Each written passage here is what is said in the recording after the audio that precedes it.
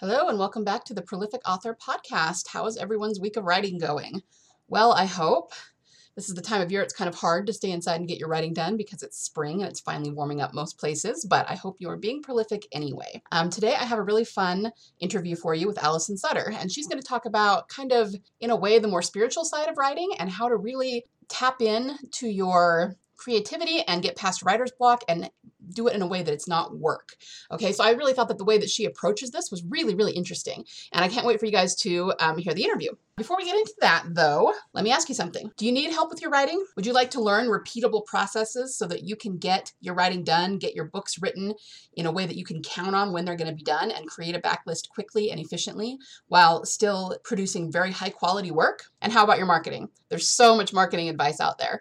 How would you like to know exactly what to do at every single step in your writing process? If any of that sounds good to you, let me know. I have coaching slots open. I usually start with a 1-hour coaching call before you commit to a more extended program, but I can help you get all of that done.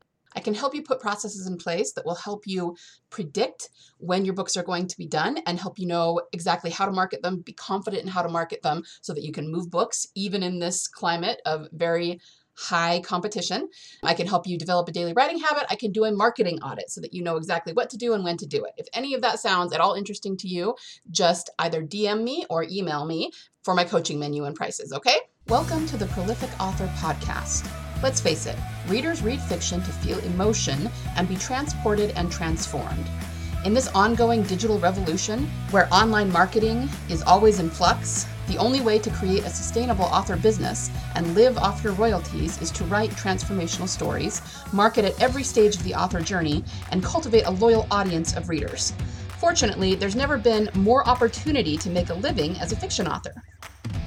Hi, I'm Liesl Hill, USA Today bestselling author and story clarity coach. When I'm not dictating my own stories about dragons, serial killers, and dystopian worlds, I help other authors write their own transformational fiction, position them as bestsellers, and market them like pros. Join me on the podcast where I give writing tips, marketing how-tos, story advice, and interviews with other authors who are in the trenches just like you and making it work. We are prolific authors. In terms of a personal update, I just want to talk about one thing. I've been talking the last couple of months about getting email templates ready for you, and I finally have them ready. So what I've done is I have created a nurture sequence. It is the same sequence that I use to nurture my email list, and it's a little different than most other people's, okay? But I have a highly engaged list and a large list, and this is the kind of thing you want to do if you want to be able to count on your list for sales every time you write a book, okay? It's not just about sending them an email every time you have a new release. It's about nurturing them and making sure that they know you and are loyal to you, and they know that you are part of their tribe, okay? So if that's of any interest to you at all, go to bit.ly/author email templates. I will make sure and put that in the show notes. Again, that's bit.ly/author email templates. All right, let's get into the interview. All right, we are here today with Allison Sutter. How are you today, Allison? I'm great. Great. Thanks for coming on the show and talking to us. Why don't we start with just having you introduce yourself, who you are and what you write. Okay, so I am a spiritual mentor and intuitive coach, and I basically have focused on writing self-help. I've done 2 self-help books. I've contributed to another book, but I've also written children's books. That has been my focus. I've done 2 kids' books because I'm basically an elementary teacher by trade. So I taught elementary school for many years. Then when my kids were little, I focused more on like holistic lifestyle coaching and getting into more of like the spiritual personal development stuff. But I have a fiction book that is rolling around in my head. So that's pretty much been my focus of writing is the intensity has been in books for a couple of years with, I haven't done much blog posting lately, but there's always something that I want to write. So yeah. So are you in the process of writing your fiction book or just still looking forward to it? That depends on what you consider process, because I am very much, it's basically historical fiction. Mm-hmm. And I feel most comfortable doing what a lot of people call world building and getting to know the characters through my own sort of imaginary relationship with them first. So I tried writing the introduction, and it felt a little premature. So what I have been doing is just reading a lot and watching Netflix shows that help me think about how I want to construct like the entire plot and how I want to construct the characters. Because right now I've got mostly, the plot was just kind of like the outline was just there. It was like there. And so now I've got to fill in some minor characters and some more, develop these characters more in my relationship with them. They haven't quite established themselves wholly where they talk to me yet. So I'm still sort of building them. Okay. Yeah. Can I ask what historical era it's set in? It's 1568.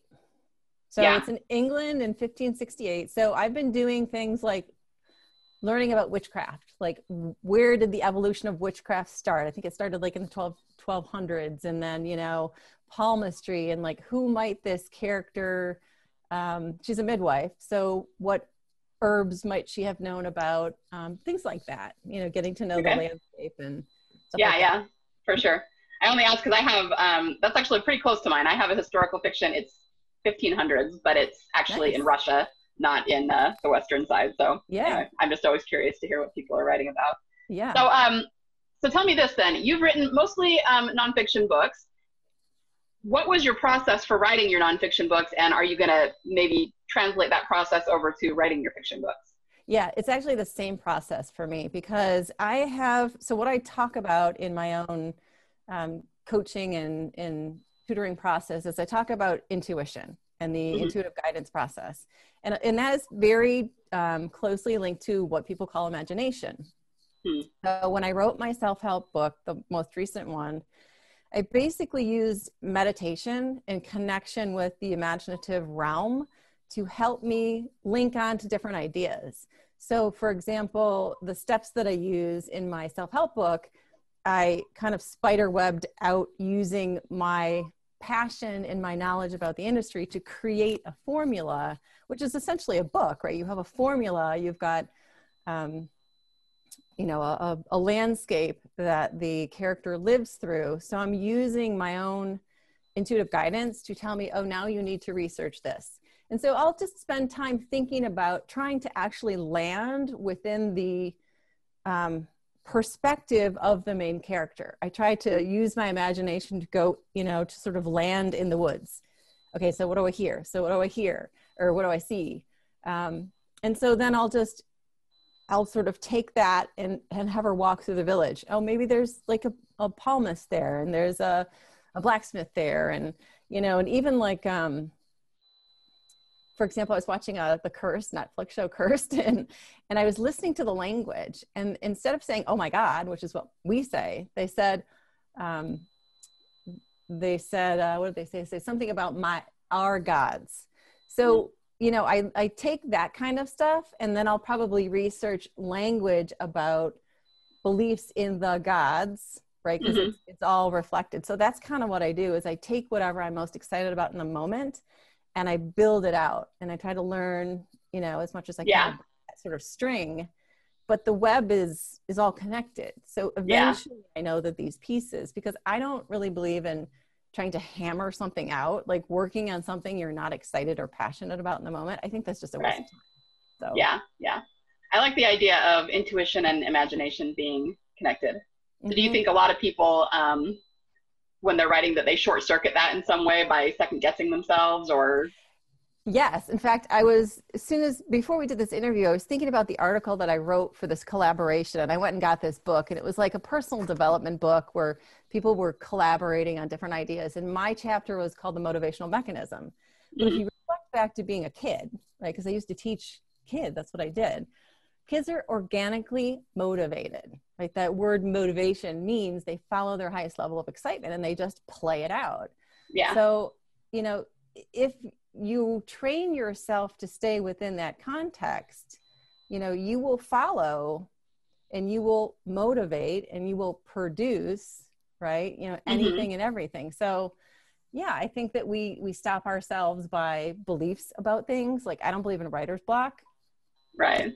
Yeah, I don't either. If you believe in it, then you're gonna be blocked. So yeah, I agree. So where does mental toughness come into the writing process for you then? I don't believe in it because I don't believe in whipping myself into anything. Again, I always come to the point of, toughness insinuates that you're struggling, right? You have to confront this thing and you must force your way through it. I believe in following my highest level of excitement. So I will pick the topics that I'm most excited about. And I actually consider the work that I'm doing in my imagination work, right? Like, it's not on paper, no, but that doesn't mean it's not an important aspect of constructing the story, because each time I spend time reflecting on something that a character is doing or a portion of this world, I remember it. I am building it out, even though it's not in print. So I don't believe in slaying myself into something and I don't believe I have to be tough to create. I believe I have to just follow my highest level of excitement in any given moment, taking it as far as I can take it till I can't take it any farther. And then it's good enough. So, and that's how I get a lot done, is because I don't try to go up against blockades and say, I have to do this. I don't, I'll do it when I want to do it. And I always want to do it because it's always something I'm excited to do. So. Right. Yeah. So that feeds really well into a question that I ask most of my guests. And that is how, what kinds of things do you do to make yourself prolific at it? Do you have any particular processes in place to make sure that you're moving along every day, even with the stuff that you're excited to do? Or does it just come naturally? Well, whatever I'm always excited because I always pick the things that I'm most excited to do. Like, you know what I mean? Like right now I'm creating a summit. So I'm doing a lot of writing in terms of landing pages and all of those things. And there's a lot to get done. So I say, all right, from the choices that I have before me, what is my most exciting project to create right now with the time that I have? And so I'll go do that. And it may not be what is laid out in the linear perspective, but I don't care. Linear is one way to look at it. At the end, if you get it all done, who cares? Right. So. Yeah, that's good. I like that. So what kind of summit are you participating in?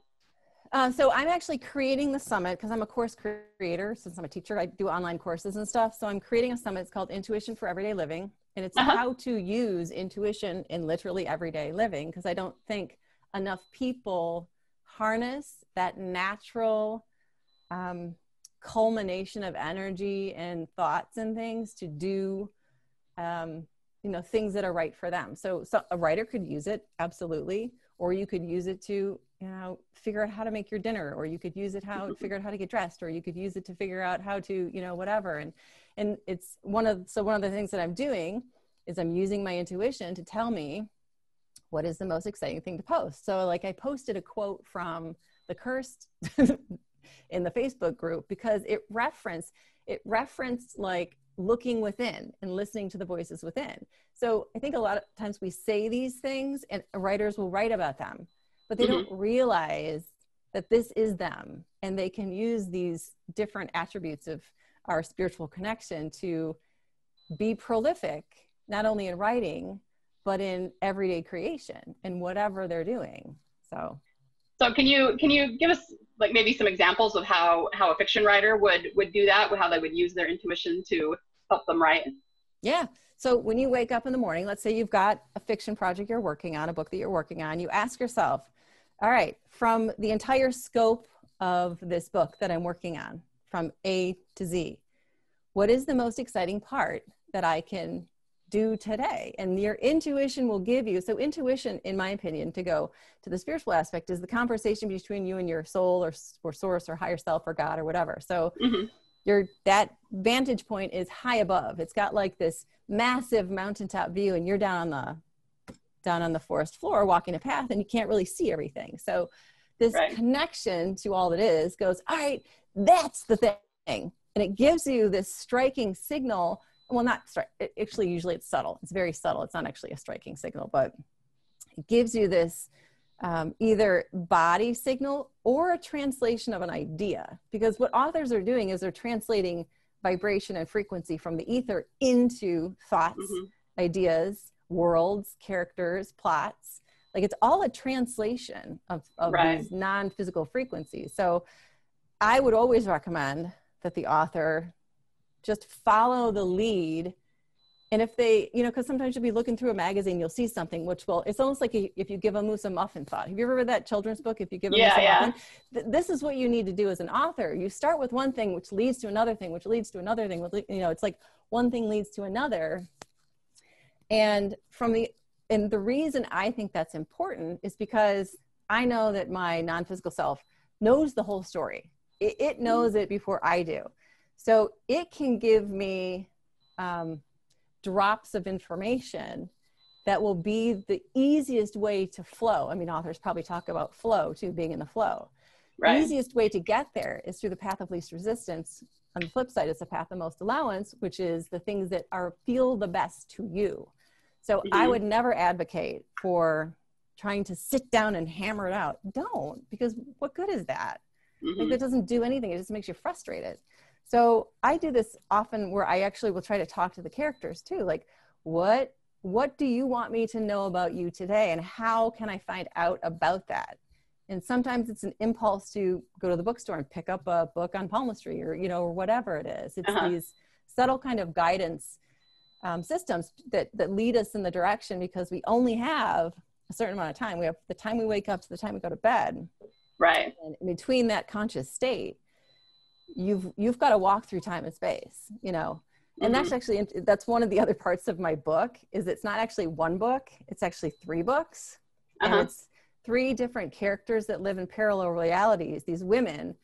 And they actually, so in each of the books, there are ways in which they commune with each other through the form of thought. But you won't know unless you read all 3 books, because it's not going to be so overt.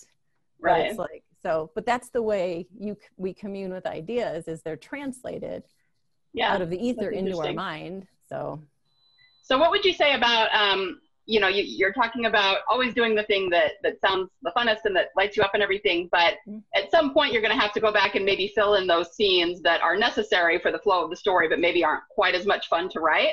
So how do you go about incorporating those?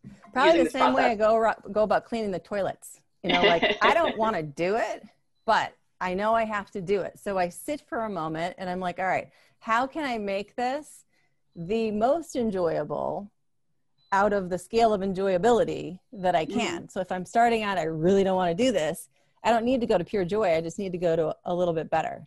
So I fix my space so that I can. And then if I can't, I just wait. And I know that eventually I'll get there. Yeah. But I just So it's kind of a mindset shift, you think, then? It's more of a mindset, because I try to use I'm not trying to change my mind. I'm trying to just literally change the energy in my body. So it's like the difference between going to pay your bills and going to enroll online in a concert. There's a very different energetic frequency in the body. Like when you go to pay your bills, you're like, I don't really want to do this. Versus if you're going to enroll in a concert, you're like, yeah, I totally want to do this. I try to shift how I feel, because I know from a standpoint of what the spiritual work that I do, that the ideas that I'm receptive to are completely dependent on how I feel, the vibration of my body. So if I'm going to receive the ideas that are going to make this story the best it can be, I've got to shift what I'm receptive to. It's the same way if you're in a bad mood, all you can think about are reasons to be in a bad mood. Like it's all you're receptive to, because it's in line with your frequency. But if you're in a better mood, you know, you could look at that person in a bad mood going, I totally don't get you. Like, just feel better, you know? Yeah. Yeah. No, that's interesting. It's kind of it's a really interesting way to approach your writing. So what are your plans for the future? You have this historical novel coming out. Do you plan to write more fiction or more nonfiction, or? So like when I kind of settle in with myself, I do have more nonfiction. This fiction book, I have sort of, my belief about it is it's going to take a little bit longer, because it's not my usual type of writing, but it's okay. I may write another children's book at some point, but the book that was my most recent self-help book actually went through 2 publishers. Oh yeah. Through one publisher who got bought out by somebody else, and then they changed what they want to carry. So now I'm buying the rights back to that book. And I think once I get it back home, feel like I can write again because I was obligated to give them first right of refusal. And I was like, not doing that. Yeah. So now that that's off my shoulders, I think I can feel more free about writing without having to give the rights to somebody. So yeah. Yeah, actually, I know what you're going through. That exact same thing happened to me. So it always kind of makes it up in the air, doesn't it? Mm-hmm. All right, well, let's switch gears just a bit and tell us a little bit about your children's books. Okay, so they're catered to preschool child. And one is called Ebb and Flow at Day at the Beach, and the other is called Wildcats Adventures with Adjectives. And the first one was based off of the relationship between my two youngest children. I have 3 girls who are all teenagers now, but it's kind of based off, it's an elephant and a mouse, and they have some reservations about going out into the world. One doesn't want to go out without the other one, and the other one just doesn't want to go out. So, you know, they figure out how to move out into the world, and then figure out once they get there to the beach that it's actually more fun than they thought. And then the Wildcat is a book an idea that got stimulated. We have some friends from Scotland who were talking about their son in school, and they're like, they do wow words. And just that little sentence triggered in me the whole concept of the book, which is this cat called Wildcat. It's just an A to Z book. And there isn't actually, it's not collated. It doesn't tell a story, because it was actually reviewed by one of the writing Publishers Weekly. And they were like, there's no story here. I'm like, it wasn't intended to be a story, but okay. So it's just like the Wildcat goes to real places, and it's a way to help young writers figure out how to use big words that really wow people, but through the lens of actual places. But it's a cartoon, because not cartoon, but an animated. Yeah. The illustrators did animation. So nice. Those sound like fun. Mm-hmm. Great. Well, hey, thanks for coming on with us and sharing, your writing journey with us. Do you have any other, just general advice to dispense, or, anything to say to writers who are up and coming and working on their, first manuscripts and things? Yeah, I would say follow your own self before you get, intoxicated with the advice and idea of popularity of other people, because it's very easy to look at what other people are doing and go, I could never do that, or I don't measure up, and then you lose your flow. But try not to drink the Kool-Aid and just focus on self, because it really is about your relationship with writing. It really isn't about what other people think about it. It's about your journey and the joy of creation. So yeah, I like that, the joy of creation. Okay. Well, where can people find you if they want to connect with you or read any of your books? So all of my books are on Amazon. Actually, the self-help book will be taken down because next month I pay off the contract, and it'll be re-uploaded, but they're just all available on Amazon. And just my name, AllisonSutter.com is my website. And all your books are under just your name, not a pen name? Yes. On Amazon, they're all under my name. Great. Yeah. Awesome. Well, I will make sure and link to that in the show notes. And thank you so much for coming on and sharing your ideas with us. I think my audience will really enjoy it. You're welcome.